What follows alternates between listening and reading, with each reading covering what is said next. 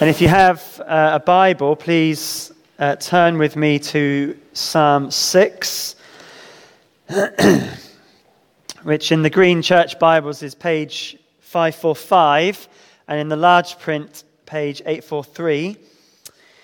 And what we're going to do to start with is we're going to read the psalm together as a congregation. So the words are on the screen, but if you have the NIV, you can also use that because it's the same words as I've got on the screen. So we'll read the psalm together, and then I'm going to be preaching from this psalm. So sometimes when we're doing these psalms, we'll sing some of them. Sometimes we can read them together, and that's what we're going to do now. So let's read Psalm 6. Lord, do not rebuke me in your anger, or discipline me in your wrath. Have mercy on me, Lord, for I am faint. Heal me, Lord, for my bones are in agony. My soul is in deep anguish. How long, Lord, how long?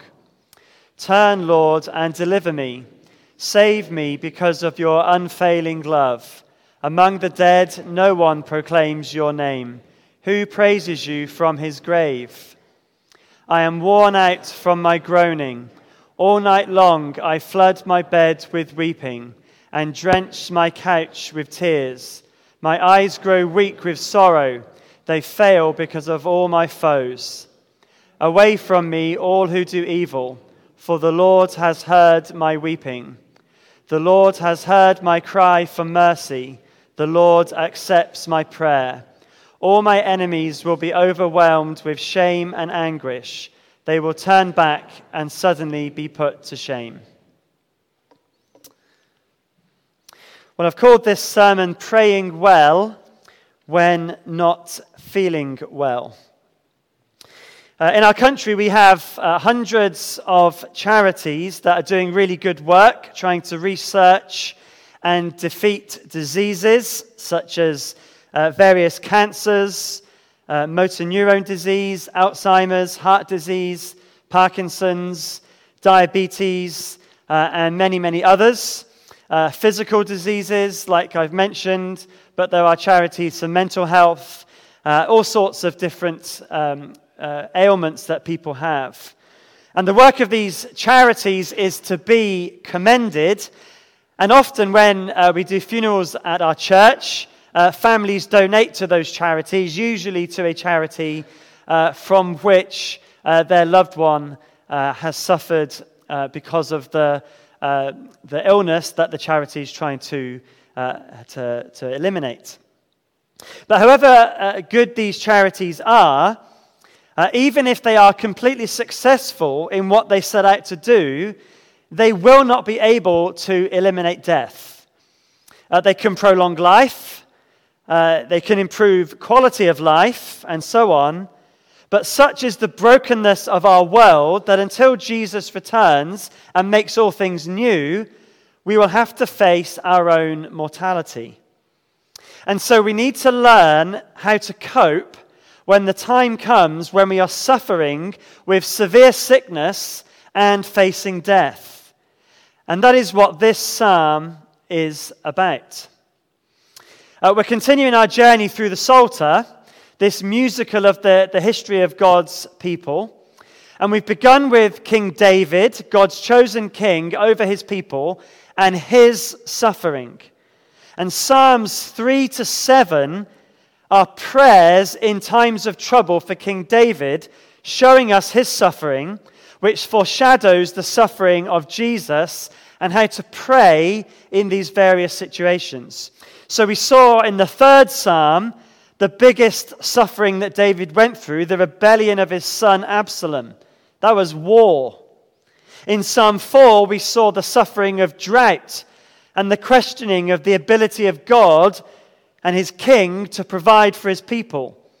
In Psalm 5, we saw the suffering of slander, propaganda against God's king and against his people that caused some of his people to turn away from God when they believed the lies that they were told about him. And the sixth psalm that we've just read is about the suffering of severe sickness or severe anguish and mental instability. The words David uses in the psalm, such as faint, heal me, and my bones are in agony, indicate that he was undergoing some kind of physical illness that he thought he might die from. And this may be a troubling thought for some of you, but we need to realize that all of us, unless the Lord Jesus returns first, are going to die.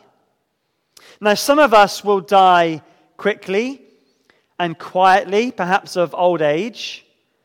But I think it's fair to say that most of us will die following an illness, and that some of us will die having been very ill and suffering very much.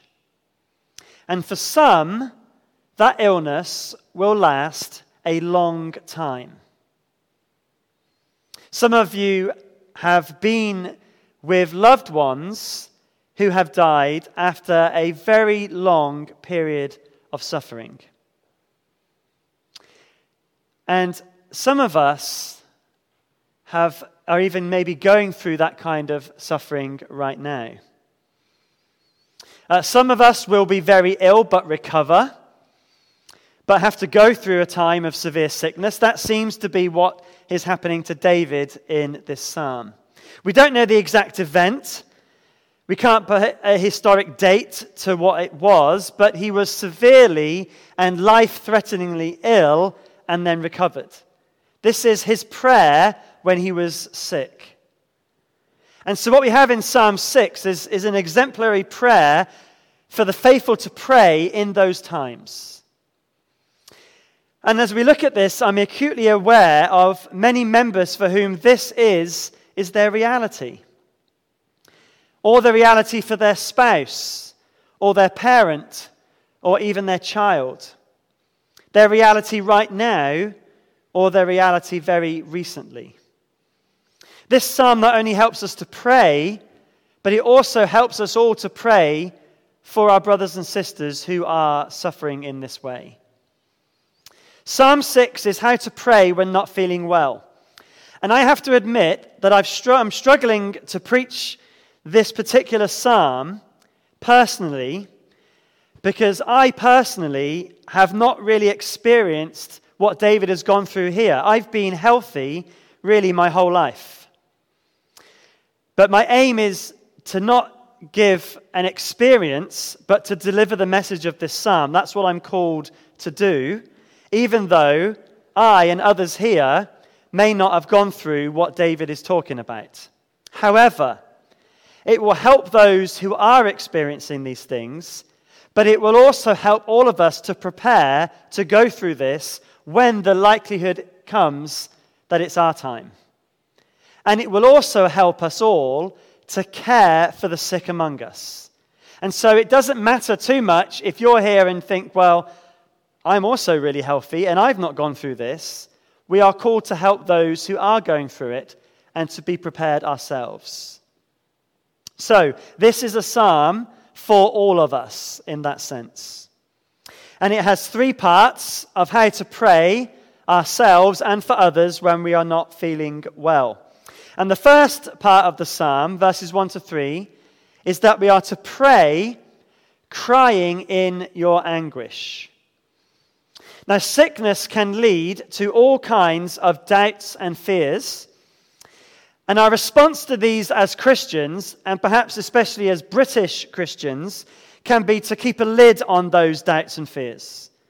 We find them embarrassing, and some people can think that they are sinful, and so hide them away.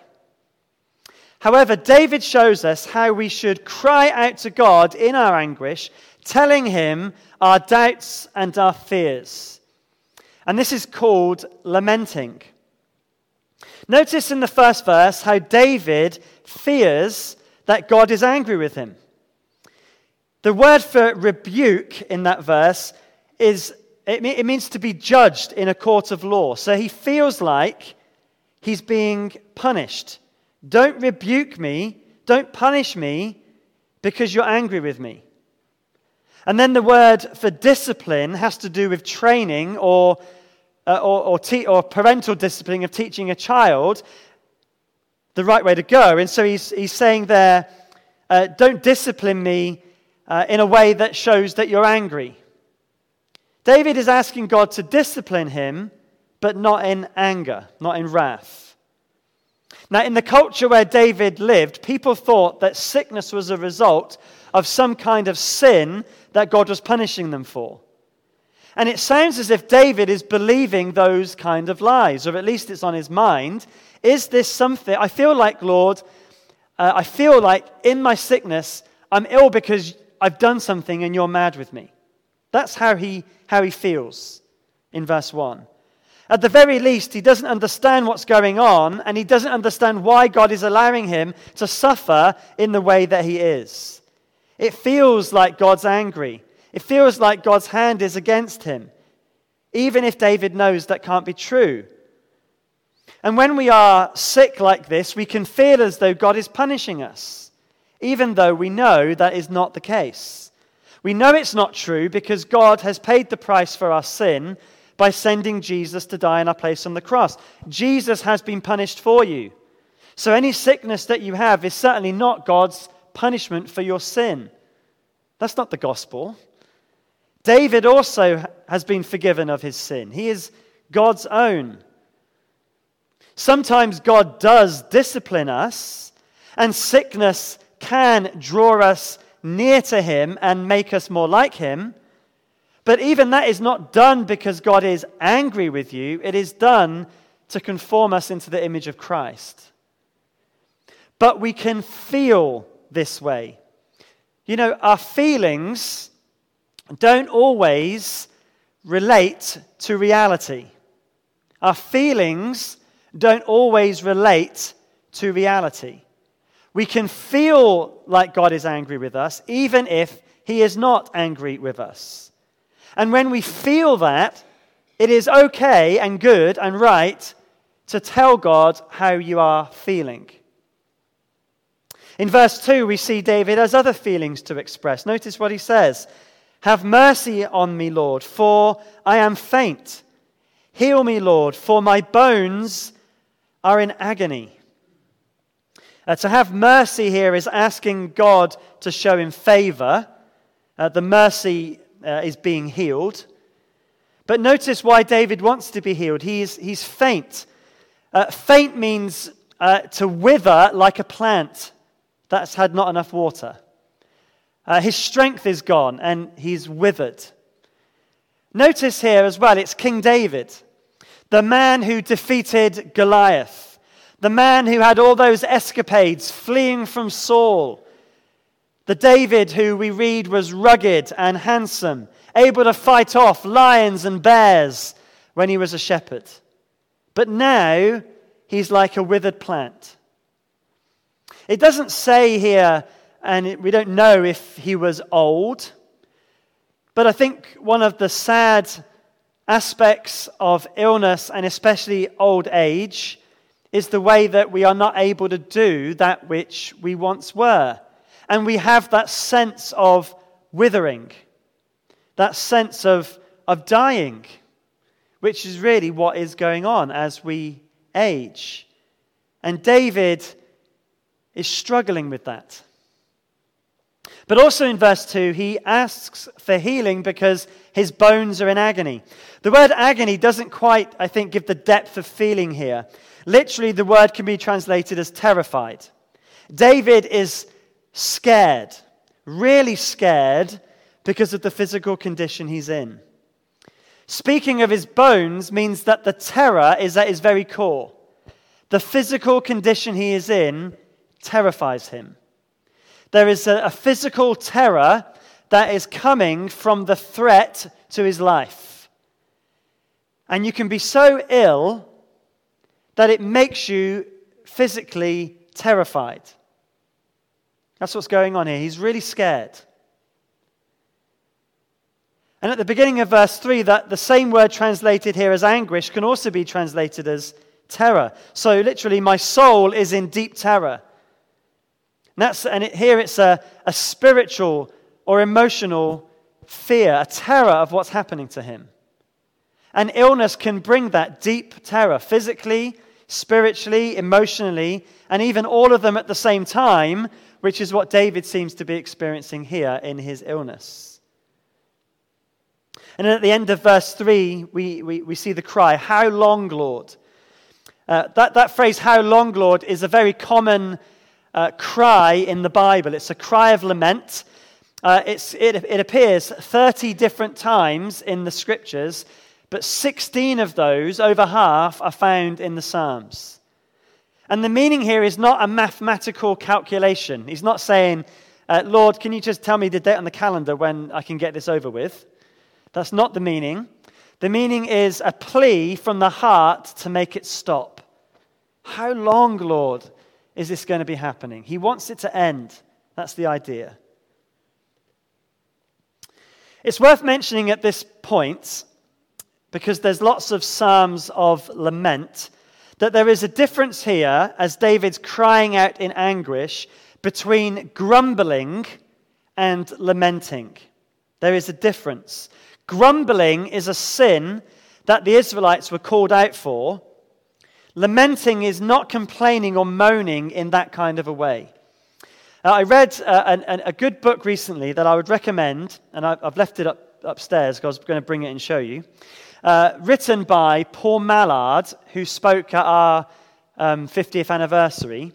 And the book's called Learning to Lament.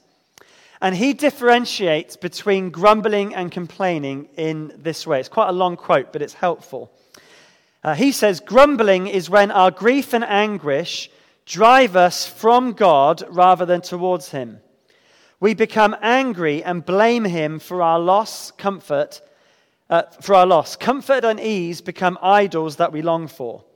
Our resentment can easily harden into bitterness and a denial of God's goodness, a maligning of God's character. So we charge God with wrongdoing and refuse to trust him in spite of past mercies." So that's grumbling. Lamenting, on the other hand, flies to God in desperation. It talks to God about our pain. It pours out our fears, frustrations, and sorrows. As a result, we are able to renew our confidence in God. Rather than denying our faith, our complaints are an expression of this very faith. It may not feel like it, but our anguished cries reveal a heart that is pursuing God, flying to God because we trust him. Our complaint is an appeal to God based on confidence in his character. So there's a difference there between grumbling and lamenting. Grumbling is wrong, but lamenting is very right. And David here, he's not grumbling, but he's lamenting. He's flying to God in desperation. And it is appropriate and it is right when he is suffering the kind of sickness that he is here. And these very first verses show David pouring out how he feels to God about his sickness. And brothers and sisters, some of you need to hear this. We can be honest with God about how we feel, even when those feelings we have don't match up to what is real. We can be honest. Partly we can be honest because God knows anyway, but also it's right to be honest because that is how we are feeling, and we need to lament that to God. Jesus understands this, doesn't he? In John's Gospel, just as he was about to go to the cross, Jesus uses the words of this psalm to explain how he felt. He said, "Now my soul is troubled." That's the same word as anguished or in terror. "And what shall I say? Father, save me from this hour? No, it was for this very reason I came to this hour." And then in the Garden of Gethsemane, we read, "Father, if you are willing, take this cup from me, yet not my will, but yours be done." An angel from heaven appeared to him and strengthened him, and being in anguish, he prayed more earnestly, and his sweat was like drops of blood falling to the ground. Do you see, Jesus had physical terror? Physical terror. That was the sweat, the drops of blood. Anguish, terror, crying out to God. It's worth noting here, by the way, Jesus, when he prayed, was not forgetting that he was going to rise on the third day. He wasn't absent-minded, and the Father didn't say to him, Jesus, what are you moaning about? You know what's going to happen in just a few days' time. He knew how the story would end, but he had those feelings of terror that some of us know. And Jesus shows that it's good to bring them to God in desperation, so we can be honest with God. But there's also an application here for those of us that are not sick, especially for those of us that have never been sick, to behave well towards those who are not feeling well. What do I mean? Well, of course, we need to offer the hope of the gospel to the suffering. But we should not be too quick to move people on from feelings of despair like we see here. When Jesus prayed in the garden, the Father's response to him wasn't to tell him to shut up and remember the resurrection. We can be too quick to go to the resurrection, actually, and make it sound like the sick person shouldn't be feeling that way and that it's sinful to do so. First of all, we need to weep with those that weep and acknowledge that those feelings are normal and to together bring them to God. We need to be understanding and compassionate, not clinical or try to fix them with quick answers, even if those answers are true and well-intentioned ones. But also there is a warning here, I think, not to judge others when their feelings don't match with what is real when they are sick. It's easy for us to analyze and judge other people's reaction to sickness, especially when we have no idea what it's like. People do and say strange things when they are unwell. And it's easy to think that, well, we would never respond in ways of fear or misunderstanding reality and confusion. We can judge in that way, but if we do think in those terms, let me say, our time will come. Our time will come. And how will we want people to react when we are sick? And don't forget, Jesus went through this. There may come a time when we need to challenge people on their responses to suffering and attitudes and things like that. But what we must recognize from this psalm is that there is a place too for lament. And we would be wise to begin with joining in the lament rather than offering up any kind of challenge. There is a place for an anguished cry to our Father. So we've seen the anguished cry of David, but David moves on in verses 4 to 7 to another kind of praying. We can pray calling on God to act. So we see at the beginning of verse 4, notice a request. He says, "Turn, Lord, and deliver me." To turn is an act or a change of direction. And the change that David wants is to be healed, for his life to be saved. David bases his request on 3 reasons in verses 4 to 7. Reasons why he can appeal to God to act or to turn and deliver. And the first reason is found at the end of verse 4. He says, "Save me because of your unfailing love." Unfailing love is another translation of that Hebrew word that I spoke of last time that comes up often, the word hesed. He comes to God and expects an answer, not because he deserves it, not because there's some inherent goodness in David, but because of God's love. God's love for us is the reason we can approach his throne and request anything at all. We can boldly approach his throne because Jesus has died in our place and has removed the barrier of sin that separates us from him.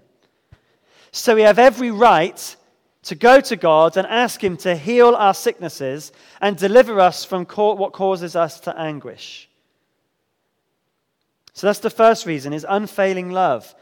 The second reason is found in verse 5, as to why God should answer this prayer. Notice what David says. He says in verse 5, "Among the dead, no one proclaims your name. Who praises you from the grave?" He's asking God to heal him so that he can praise God for healing him. Now, David was the leader of God's people and the leader of the praises of God's people. And he's saying, I can't lead your people to praise you if I'm dead, because no one can hear the praises beyond the grave. Now, the Old Testament people of God didn't have the full revelation of God that we have concerning the resurrection of Jesus Christ from the dead. They did believe in an afterlife, but their view of the dead was that it was a place where you had no impact on the here and now. And David wanted to proclaim God's name and praise him in this world.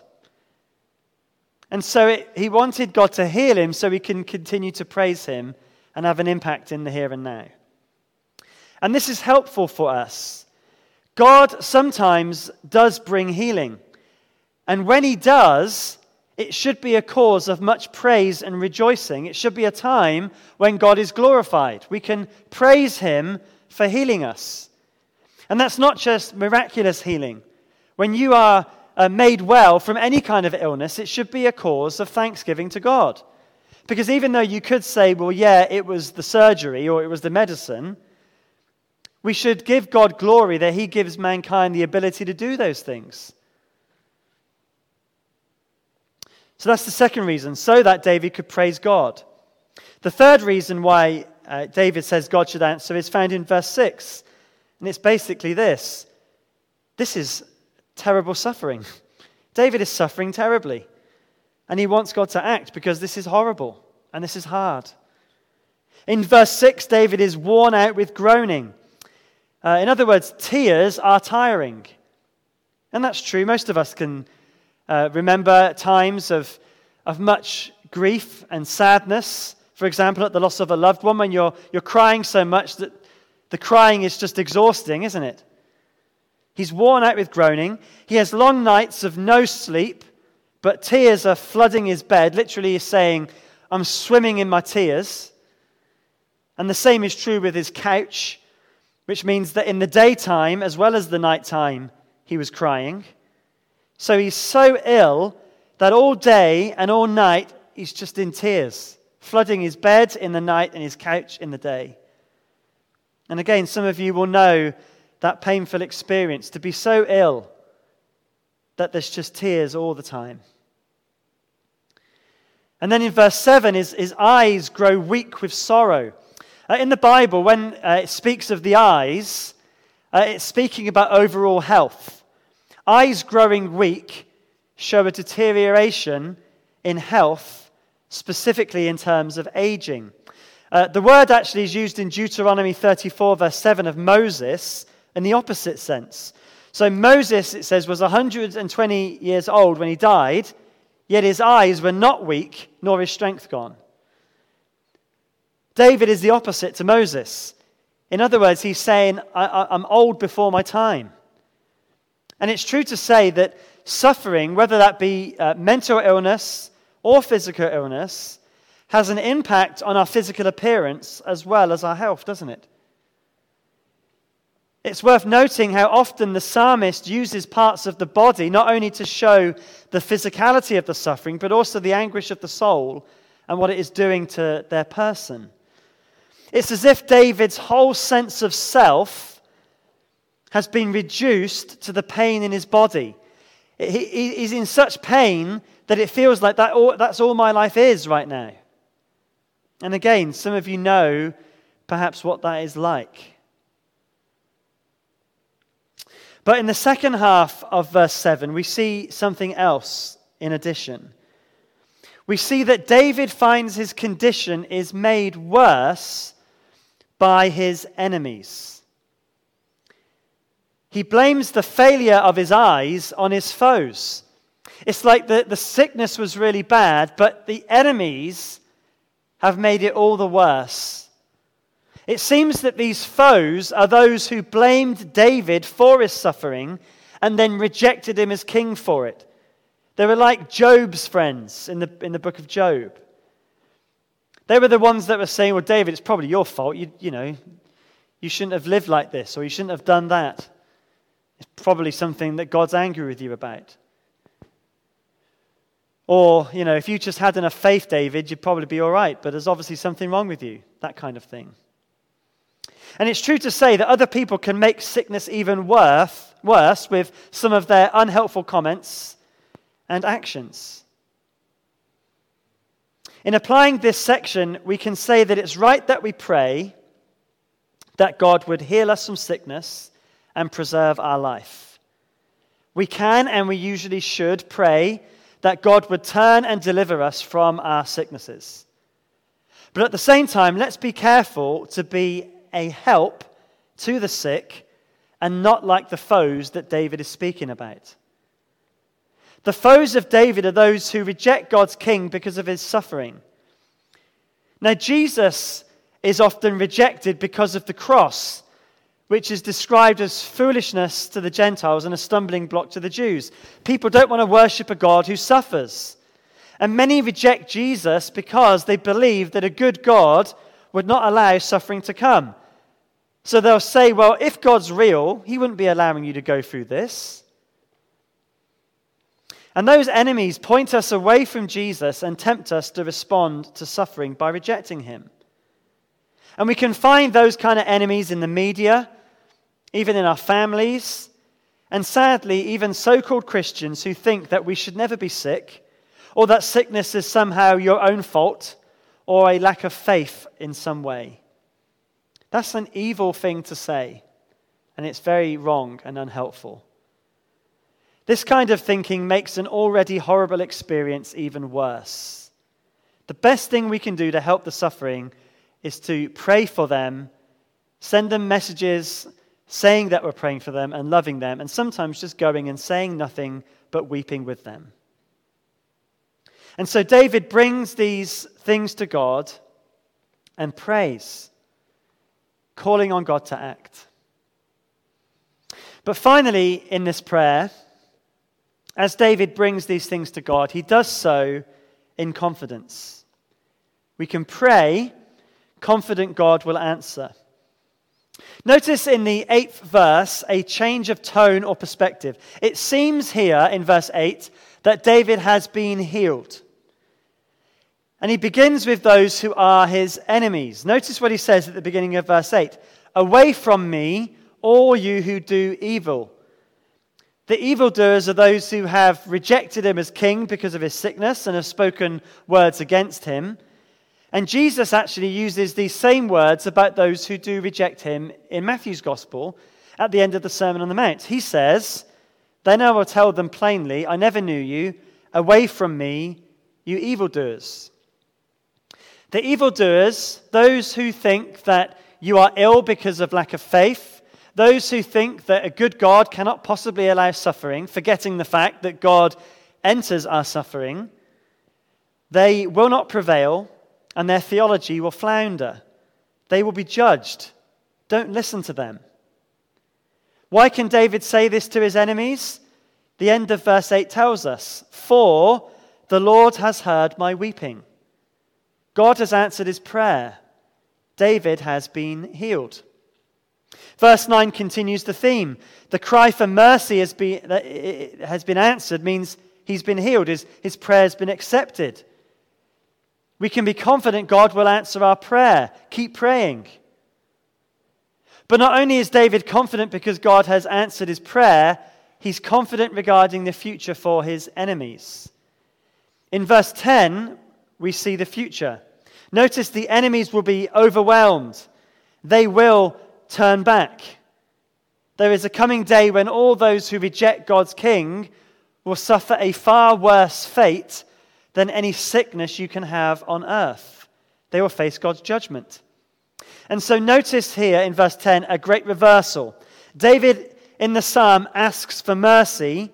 God has heard his cry. David's bones were terrified. His enemies will be in anguish.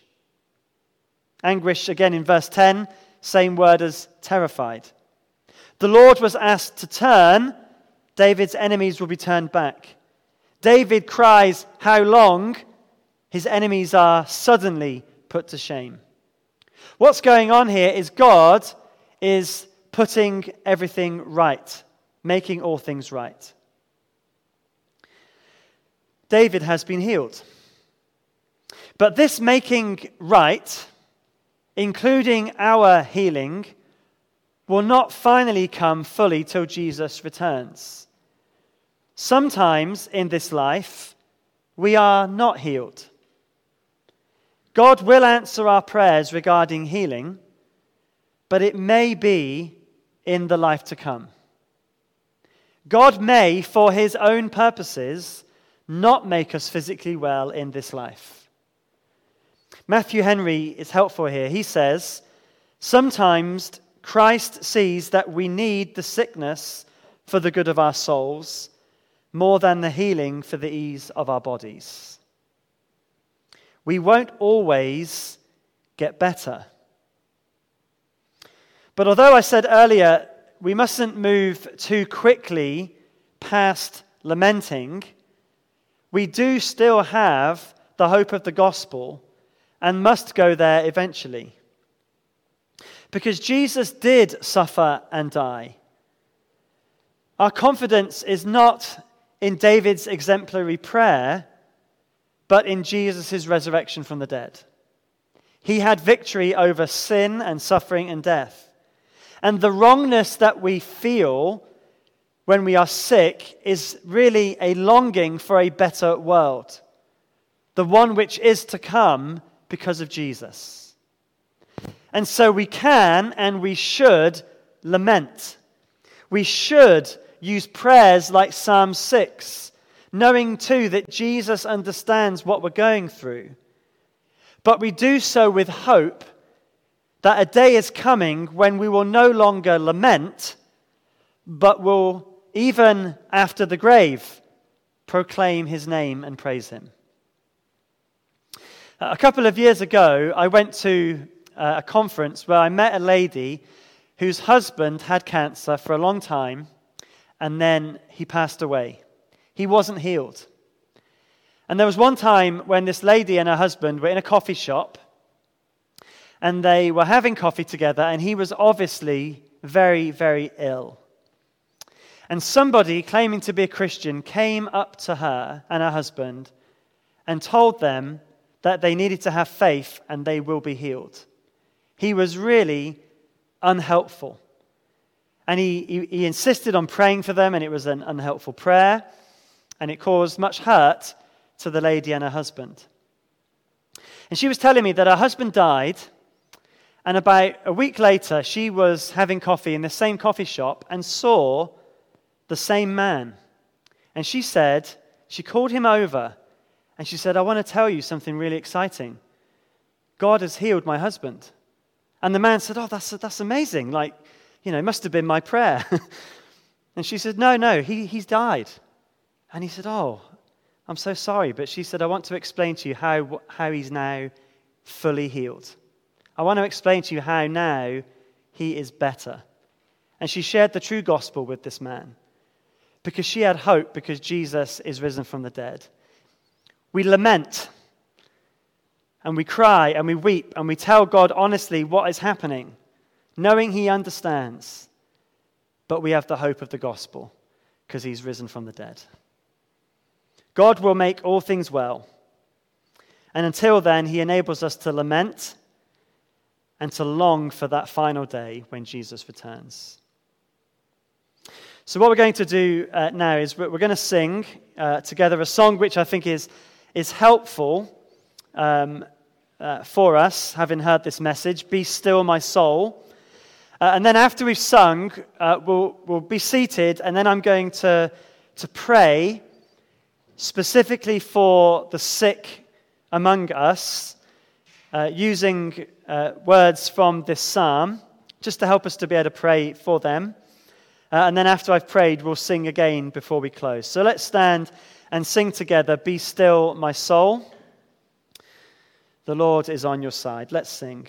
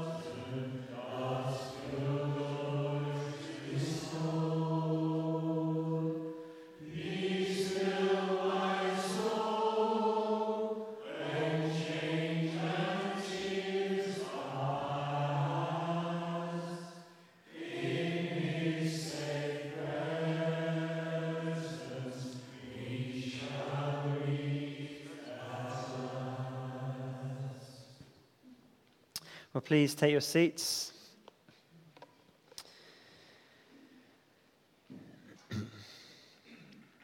And let us pray together. Heavenly Father, we thank you for the words of this psalm given to us to pray when we are in deep anguish and we are worn out from our groaning. Father, we thank you that you understand what we are going through, that Jesus used these very words to express his feelings as he went to the cross. We thank you that you are not a God who is distant when we suffer, but one who enters our suffering. And Father, we want to pray for our brothers and sisters tonight who are feeling the anguish, who are in pain, for those who are going through treatment for cancer, for those who have chronic health conditions that are only getting worse. Father, we pray that you would turn and deliver them in your good time.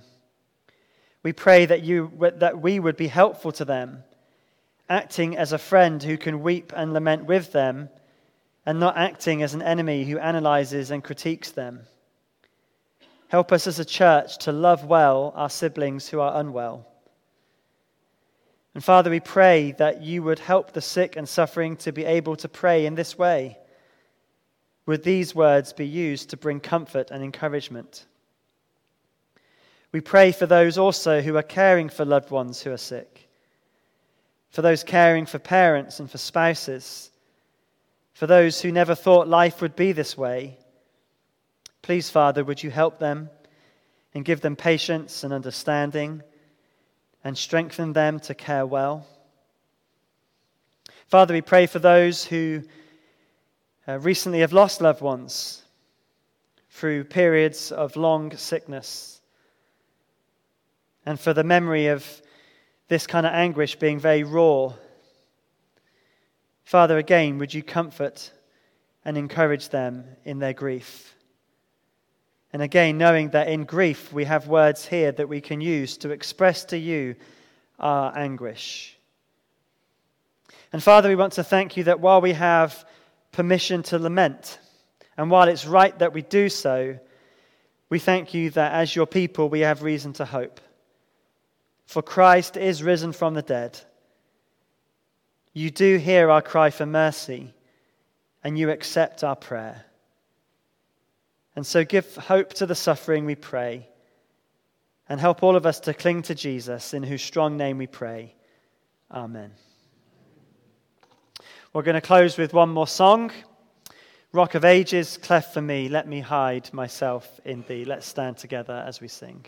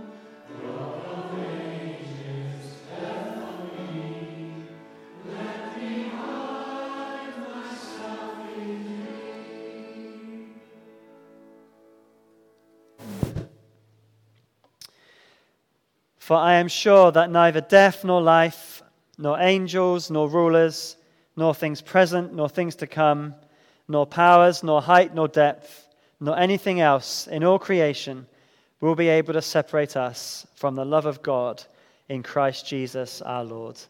Amen.